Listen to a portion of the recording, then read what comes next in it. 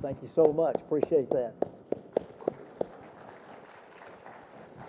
Take your Bibles, if you would, and find Romans chapter 12, verses 13 and following. Romans chapter 12, verse 14 and following there. Got a little bit of an echo going there. Appreciate that. Thank you for taking care of it.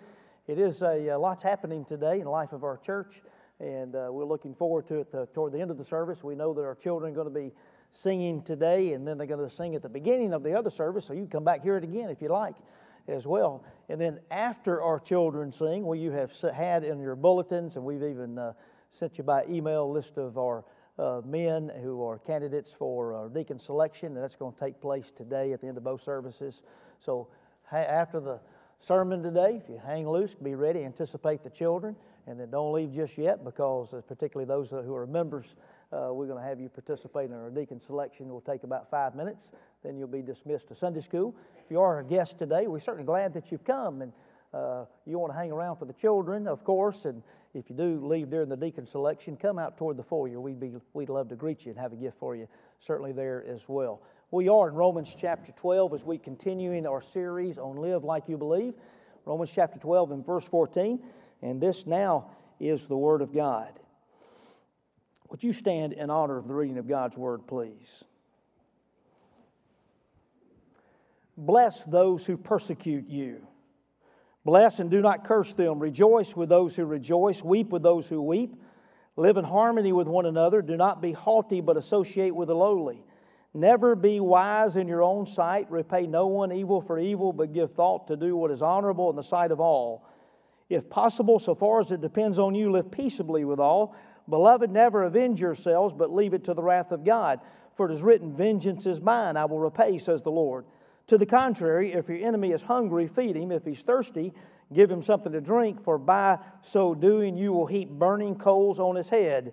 Do not be overcome by evil, but overcome evil with good. May the Lord bless the reading of His holy word today, and you may be seated.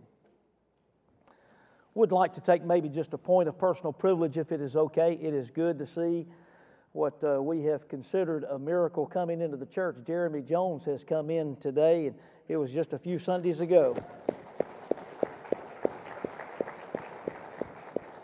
that he had suffered a stroke on a Sunday morning, as a matter of fact. But many miracles have taken place to see what is taking place today, to have him come be a part of our service, and been in our prayers ever since and continue to be. But Jeremy and Beth, we're glad to see you this morning, and let's bow for a word of prayer together. Most gracious Heavenly Father, we come to you now recognizing that we have a good God who loves us and cares for us. We thank you, Father, how you continue to be at work. We give you all praise, honor, and glory for all the good things that you have done, miracles that we've seen take place, and church members in our own lives. We thank you, Father, that we can depend upon you even during our lowest times. And now, Father, we come confessing our sins, bringing our needs before the altar, knowing that you want to continue to care for us. And we pray, Father, for today, for all the events taking place today, for our worship services and Bible study, fellowship times, activities. We pray, Father, for a deacon selection process that will take place. Thank you for these men that you use as servant leaders in our church. And we pray, Father, that your will continue to be done. We thank you, Father, for the time here together. Pray for this hour. Thank you that we've been able to bring praise. Father, continue to use our time together even now as we look at your word. It's in Christ's name that we lift these prayers. Amen and amen. You have probably heard it on the news, or maybe you've even seen it on social media, that Ellen DeGeneres and President George Bush have been chummy with one another. They've been caught laughing and talking to one another in the owner's booth at the Dallas Cowboy Green Bay Packers game the other day, along with Laura Bush and owner Jerry Jones. And been a lot of backlash, I guess, on social media, a lot of criticism that has come. Overarching is, how could you be friendly to those kinds of people? And you understand I'm making it more, a little much nicer and maybe church-friendly format.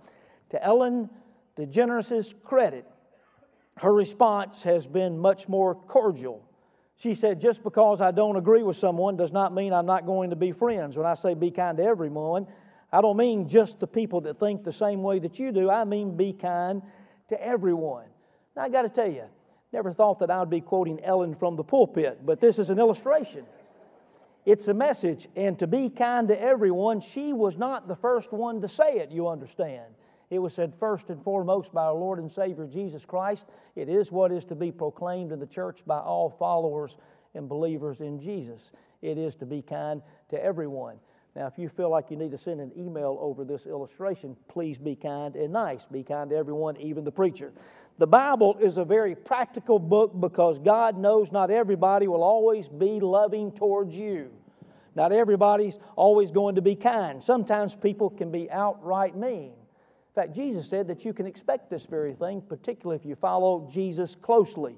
But Jesus and the Bible instructs you to not follow in like manner. As the children of God, you're not to be mean to people just because people are mean to you, though it's our nature and often our tendency to do just that. That's why we have God's Word to instruct us, to encourage us in life and in our relationships. You have to make the choice.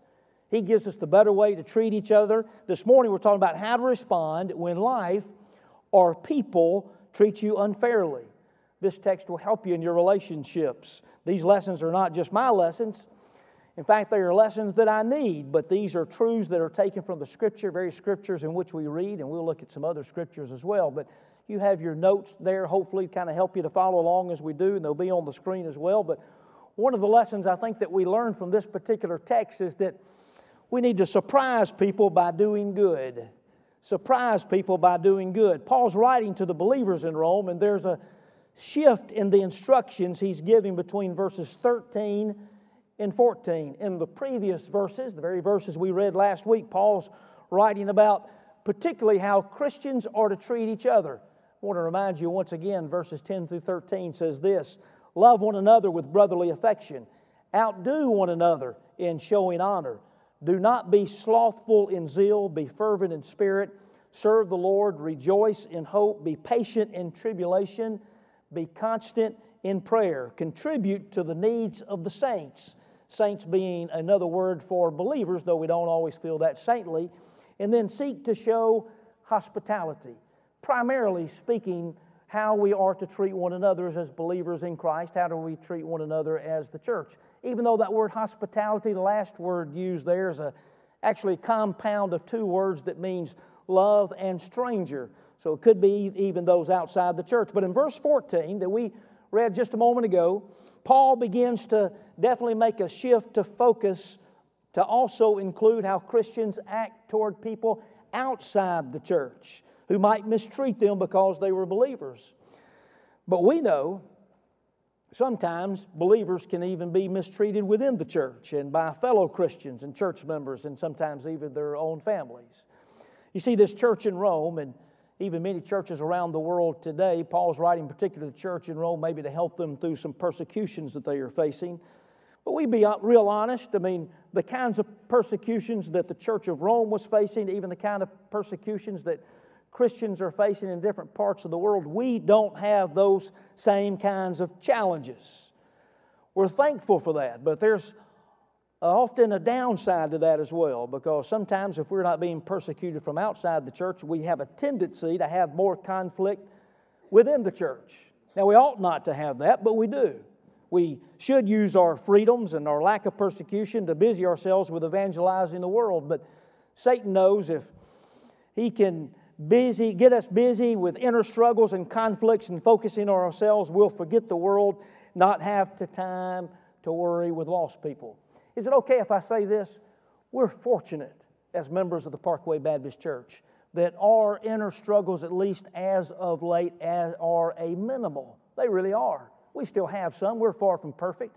We'll still continue to deal with these. And when we do have these, we seek to deal with these in a biblical manner. While Paul's main concern to those who were non-believers, we want to make application to those who are outside the church, maybe even to church members, family members, neighbors, classmates, or friends. And the first thing that we're taught is to be kind. Do good to all, and to some it will surprise. In every relationship we have, be it a believer or not, be it a friend or someone we consider an enemy, here's some very practical advice on how to diffuse potential conflicts and how to treat others who do evil to us. And the answer is found in Scriptures, in the very verses that we read. Bless those who persecute. Do not repay evil with evil. Feed and give drink to enemies. Overcome evil with good. Now, these are not brand new thoughts. Matter of fact, Jesus taught us these very same things. And that Jesus said in the Sermon on the Mount, you've heard that it was said, love your neighbor and hate your enemy. But I tell you, love your enemies and pray for those who persecute you, that you may be sons of your Father in heaven. This is not new to God's way of thinking, but different to the way most people think today. Retaliation is the natural thing to do, but getting back at others is not for those who follow the one who told his disciples to turn the other cheek. Relationships for the Christian is important because if it's with another Christian, we're just not forming a relationship for today or next week or even for the next few months or years. My goodness, we're making relationships that are going to last throughout eternity. And if we're having a relationship and seek to be able to be at peace with those who are outside the church or people who are lost, well, you might be the closest thing to Jesus that they will ever meet. Well, that's a scary thought, isn't it? This passage does not just apply to people we might meet on the street or are mean to us or someone who might have gotten the best of us in a one-time business deal, but it also applies to those who are the closest to us. These passages and thoughts apply to our family members, to our co-workers, to friends and people we go to school and church with. So today we're learning how to disarm or diffuse what could be an explosive situation and keep friends and lose enemies by doing them good. We're told not what not to do. What does the Scripture say? Do not curse those who persecute us. Well, we might want to do that very thing when something happens. So might be how we feel, literally. But it means not just what we say, but it means that we do not want the worst for them. We don't want and don't speak ill of them. And it really can't get much clearer except for maybe the application of it. Do not repay evil with evil. So we're told what not to do, and that's hard enough. But if we're serious about disarming explosive relationships, it will be not just in what we do not do, it will be by taking positive action, by blessing those who persecute us. We do that by asking for God's blessings on them, praying that they might enjoy God's blessings of God. The word bless is where we get the word eulogize. And where do you hear that? Sometimes at a funeral, but eulogize actually means to speak well of. Now, come on now. Is this for real? Not only are we not to beat people up and not to curse them and get them back for what they did to us, we're supposed to pray for them, speak well of them, help them in their need. That's right. Not being mean is not the same thing as being kind. In other words, well, I didn't do anything to them. Well, that's not the same thing as being kind. We remember what Jesus said, what the New Testament tells us. Be ye kind one to another, tenderhearted, forgiving one another, just as God in Christ Jesus has forgiven you.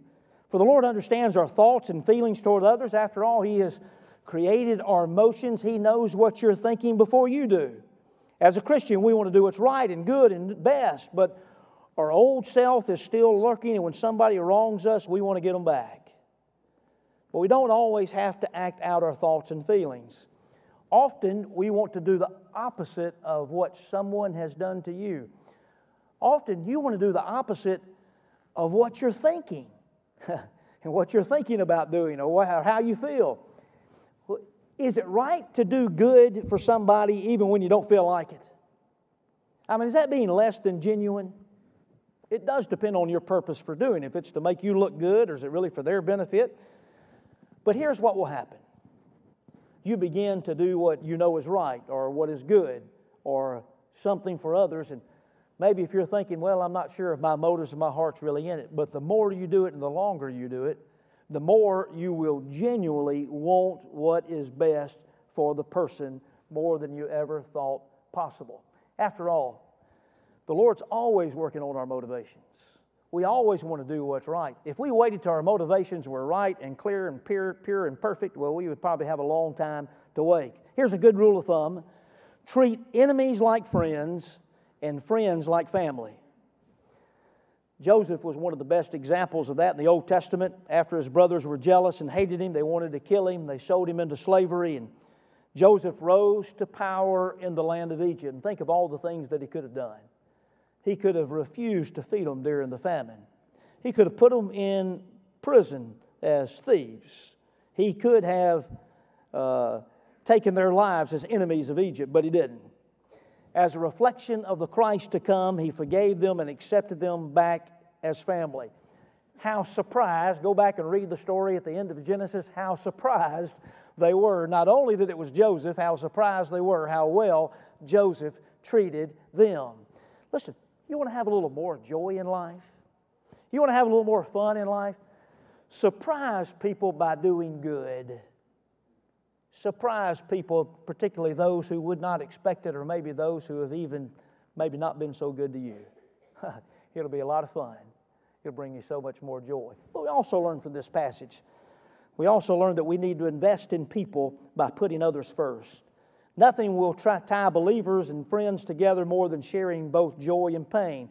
For many, the good life is to be detached, to be uncaring, to not get too involved with some people. That's not consistent with Christian teaching. In the Christian community, it's not one against the world. It's one family caring for one another, seeking to reach out to others. We're to have the same mind. The Bible tells us that we have the mind of Christ. Want what's best for each other. Care for one another without partiality. Share in each other's joys and sorrows. Have some empathy and understanding. You ever run into those people who are just cheerful all the time? I mean, they've always got a smile on their face. They're just bring sunshine every time they walk into the room. Don't they make you sick to your stomach? I'm just kidding, of course. You know, there's a passage in the Proverbs, and this is how it says it in the Message. A cheerful greeting to a person in grief is like a slap in the face on a cold day. We weep with those who weep.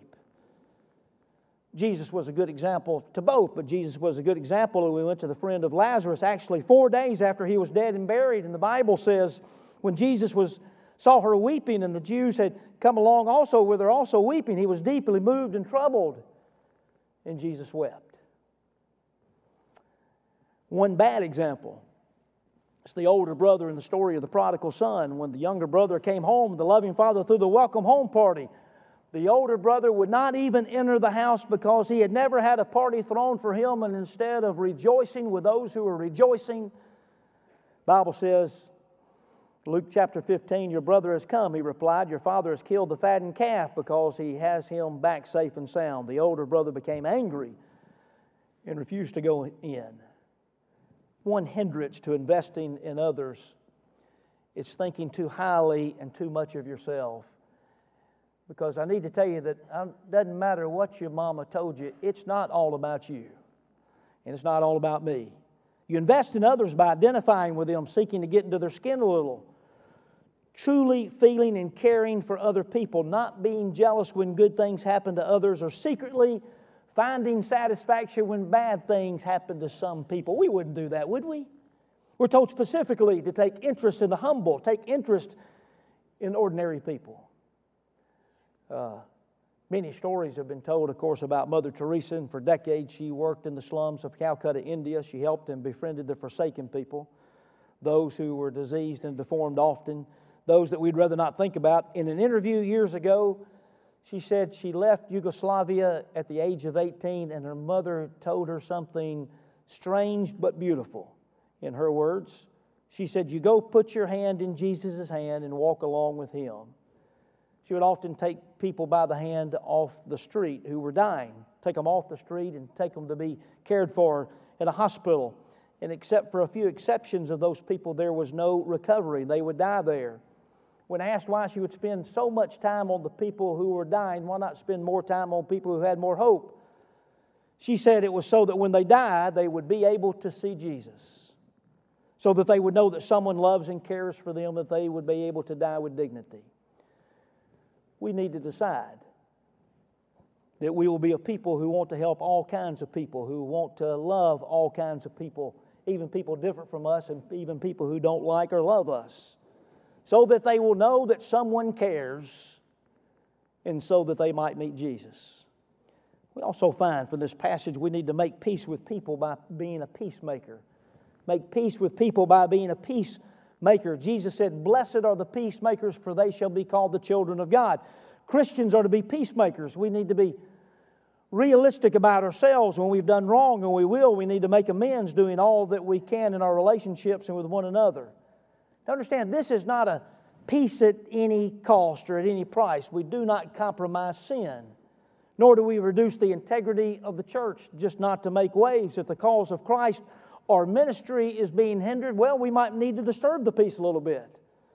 That's the reason one reason it says, if it is possible, live peaceably with all. It may not always be possible. Be realistic. You may want everybody to like you, but everybody might not like you. You want everybody to accept you, but not everybody might accept you. It may not be possible to live at peace with everyone. A long time ago in a galaxy far, far away, had a church member come and ask me, an elderly church member, she said, I've been trying to get along with my neighbor. Said, I just can't get along with her. She said, Brother Pastor, would you go make a visit to her and maybe you could help? And I thought, well, wasn't the first time I've been asked for something like that. I could do that. I don't mind knocking on the door. So on my way there, I'm thinking, well, I'm not sure what I'm going to say. He said, and this lady had been living alone by herself. I thought, well, maybe, she's partially to blame. I'm just telling you the thoughts I had as I went. And as I knocked on the door and introduced myself, well, she began to tell me what she thought of me, what she thought of our church, what she thought about the neighbor next door and everybody else that she could think of who was a member of our church.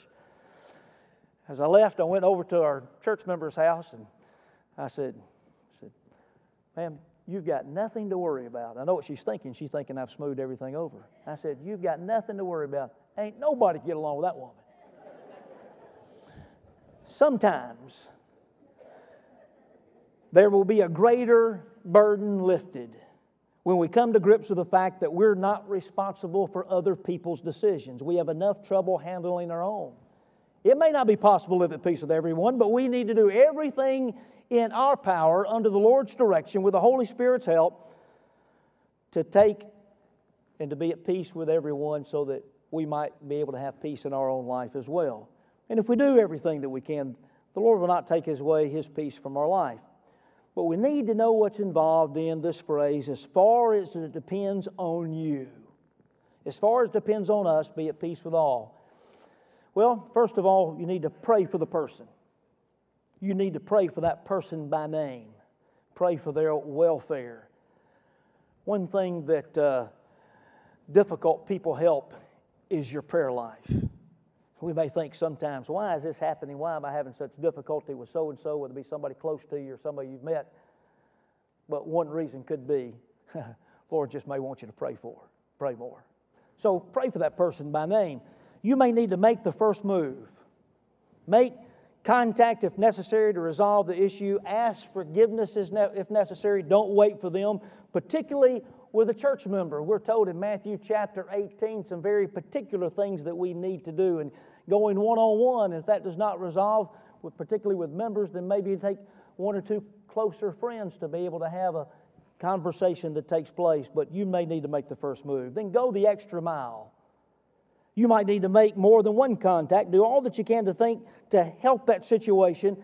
Make sure it's in the realm of being a peacemaker and not an antagonizer, or so that you might get your point across or prove that you are right. There are times that being a peacemaker means keeping your mouth shut. Throwing more wood on the fire does not help the flame go out, but you need to be willing to go the extra mile. And then also look for opportunities to do them good. Look for opportunities to do them good. Chances are they will need someone's help one day. They'll face a crisis or a need or a friend. You want to be ready to spring into action. Listen, whether you memorize these or not, hopefully you get I kind of feel like we're giving away trade secrets here of how we might be able to make friends and lose enemies. But these are biblical things that we're talking about. And then also, what we understand from this passage, we need to give some people over to the Lord. Give some people, trust God to take care of His business. If ever been wrong, the first thing that you think naturally is how you're going to get them back, and someone has said or did something and you become angry and you want to defend yourselves.